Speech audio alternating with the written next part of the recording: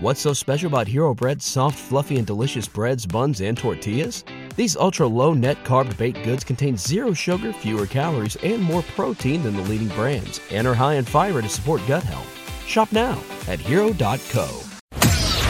Welcome to the Fantasy Throwdown Podcast, bringing you the latest from the world of sports, DFS, and gambling. With over 5 years of hot takes and millions of downloads later, I guess he's been doing something right. Now, sit back and listen to one of the sharpest minds in the game. Here's your host, Dwayne Callender. All right, folks, Sunday Night Football on tap. We've got the Dolphins traveling to New England. I'm going to say things this first from just an overall thought process standpoint.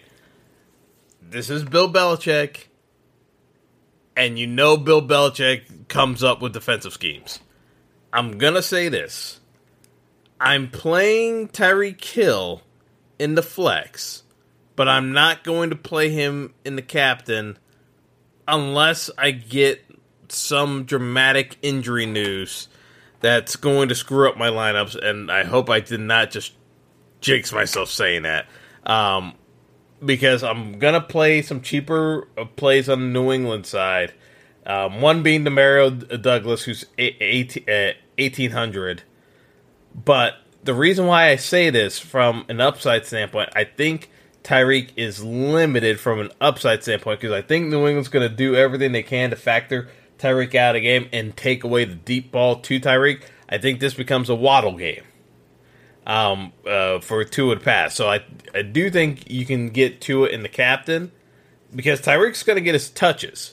So don't get me wrong. I'm not saying you fade Tyreek. I'm saying the upside for Tyreek might be more limited to him just catching shorter passes versus getting the deep ball. Because when we pay Tyreek, he's 12.6 on DraftKings.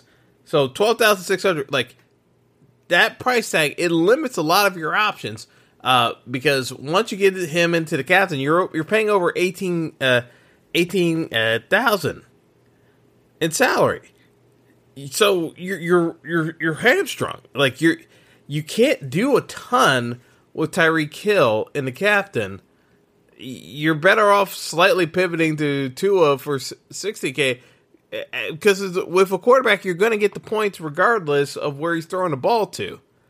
And that way you don't necessarily handicap or kneecap yourself that Tyreek has a monster game, because I do think Belichick tries to find a way to mitigate Tyreek. You can't get rid of him completely, but I do think in this game, we are talking about Tyreek maybe not having a ceiling game, but a solid floor, because he'll still be involved in the Dolphins' offense. They're not going to get rid of him completely. They're going to find ways of getting him screen passes and whatnot and have him run around. But I don't think he's necessarily going to break off a long run for 60, 70 yards. I don't see that in the cards tonight. But some of the plays I am looking at, I've mentioned Waddle. I do like him a ton because I think with New England's concentration on Tyreek, it opens up the middle of the field for the Waddle seam pass. And I do think he can do some damage on this New England secondary because of what they're going to have to commit resources to slow down Tyreek Hill. So I do like Waddle. I do like Tua. I'm not as big on the running game for Miami, but it wouldn't shock me if you started seeing Miami getting some decent rushes, mainly from the standpoint of when you have to commit that many resources in the secondary, sometimes your gap assignments aren't quite aligned, so you can catch them off guard with a draw play. And Mike McDaniel is pretty smart in that regard, where he's going to try to catch New England off guard, thinking that it's a pass play, and then run it up. Now, the question is, Miami running backs are always injury prone, and they like switching out running backs. So you got Raheem Mostert, you got Savon Ahmed, and then you also have Devin Ashane. Ashane didn't play last week, so it's expected to be Mostert, but I wouldn't be shocked if you saw all three running backs play tonight. So just be mindful of that. Is that Ahmed's only 1,000, Ashane is like 400. So again, we could get a weird lineup as the winner tonight on DraftKings because this game could go in a couple of different directions. I'm not necessarily sold that you're going to see like one dominant running back like get all the carries. I don't think Mostert's getting 90% of carries. I think he's probably getting closer to 70% of carries, which might be enough to get it done. But at 8K, again, I think Waddle has a better shot of upside versus Mostert, but it's not the craziest thing in the world that Mostert has a monster game. Now, with all this being said, I'm talking a lot about Miami, and I'm not talking a whole ton about New England. There's a reason for that. But stay tuned. We'll come right back after the break. I'll explain my thoughts on New England because I think the situation's kind of a mess right now, and it makes it very hard for projections to make it work. So stay tuned. We'll be right back. Don't go anywhere. The Fantasy Throwdown Podcast will be right back after our sponsors pay the bills. What's so special about Hero Bread's soft, fluffy, and delicious breads, buns, and tortillas? These ultra-low net-carb baked goods contain zero sugar, fewer calories, and more protein than the leading brands, and are high in fiber to support gut health. Shop now at hero.co. Welcome back to the show. Hope you got your popcorn ready.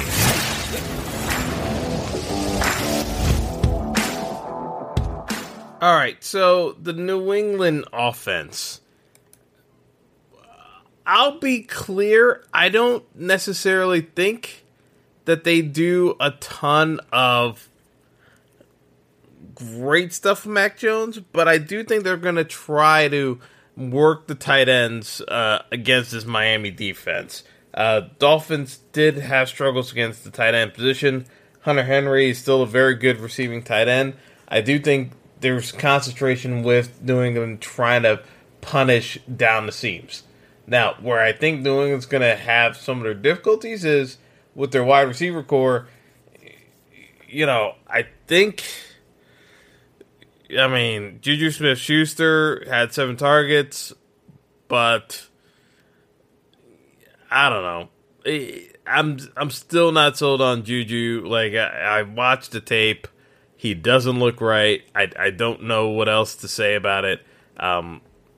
And that report about his knee being a ticking time bomb was just like one of those things where I don't know. I'm staying away. But Hunter Henry's 5,600. Juju's 6,200. I'm just not going there. Devontae Parker's 5K. But,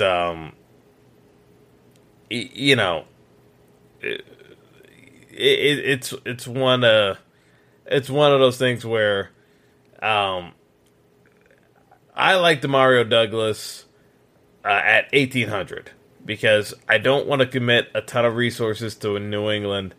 And while Mac Jones could be in the optimal lineup, I'll have Jones just because they are chucking it more. You would think it's going to be a Ramondre game, but I think the Dolphins are going to be putting up points. And if you've got efficiency from the Dolphins offense, running the ball with Ramondre is just going to keep chewing up clock. It's just going to make the game harder for New England. Eventually, they're going to have to throw the ball. They can put together long drives and try to run it from Ramondre, but Ramondre Stevenson isn't one of those I'm breaking off a huge run type of backs. He's more of a I'm way better than David Montgomery, and I can get 4.5 to 5 yards a carry on a good day if the line's blocking right. I do think that they can have success. The issue is chewing up the clock against an offense that is efficient the way Miami can be at times when they're clicking. I just don't think there's going to be a ton of opportunities for Ramondre Stevenson. That's why I think there's better upside for Mac Jones to get there with the passing game, because you can get a passing touchdown or two from Mac Jones. I think Ramondre's got to get in the end zone tonight. That's the bottom line. And I think with the way New England's set up right now, I think it's more likely that they get into the end zone through the air throwing the ball. The only question is who's going to catch the ball. Your guess is as good as mine. That's why I think this is one of those weird showdown slates where, you get the winner and you're like, really? That's the winner? Because I'm not entirely sold who on New England's getting the ball. Kendrick Bourne is getting targeted. But again, all these guys, number 2 receivers right now, at this point in their careers, at best. So they don't have a number 1. Got a bunch of number 2s. Hunter Henry can also technically be a number 2 as a tight end. It's like, you're not necessarily narrowing down the field. That's why this is an MME type slate. But with the Dolphins pieces, I think as long as you don't have Tyreek in the captain, you're probably different enough from the field. And I'm okay with playing running backs for Miami because I think that gets you different. If you're playing Mostert, maybe it makes more sense to play Mostert in the captain. But, there are a couple of different ways to approach it. But regardless, I still think Miami wins this game on the road. I like them to cover the spread at the 2.5. So, give me the Dolphins. Showdown-wise, I'm focusing on Dolphins builds, so where you're getting at least 4 Dolphin players. I don't like the idea of doing the 3-3 on the New England side. While I do think they catch passes, I think Dolphins are more likely to get in the end zone anyway. So, give me probably 4 Dolphins per build. And then you kind of work out how you want to break up your captain spot. But I don't even like the 2-4 here because I don't think there's enough of a pass funnel for New England to get there. I think you're going to have to play a Dolphins player and a captain. So just to get that out of the way too. So, yeah, that's all I got, folks. We'll see how the game goes. But until next time, have a good one. And I almost forgot about Ezekiel Elliott. I just remembered Ezekiel Elliott. Yeah, complete fade. Zeke still looks like the dude who ate Ezekiel Elliott. So no, we're not playing Ezekiel Elliott tonight. Absolutely not. No Ezekiel Elliott. I'm out. Thanks for listening to the Fantasy Throwdown Podcast. Be sure to like and subscribe to the show on Spotify, Apple Podcast, Google Podcast, and all major outlets.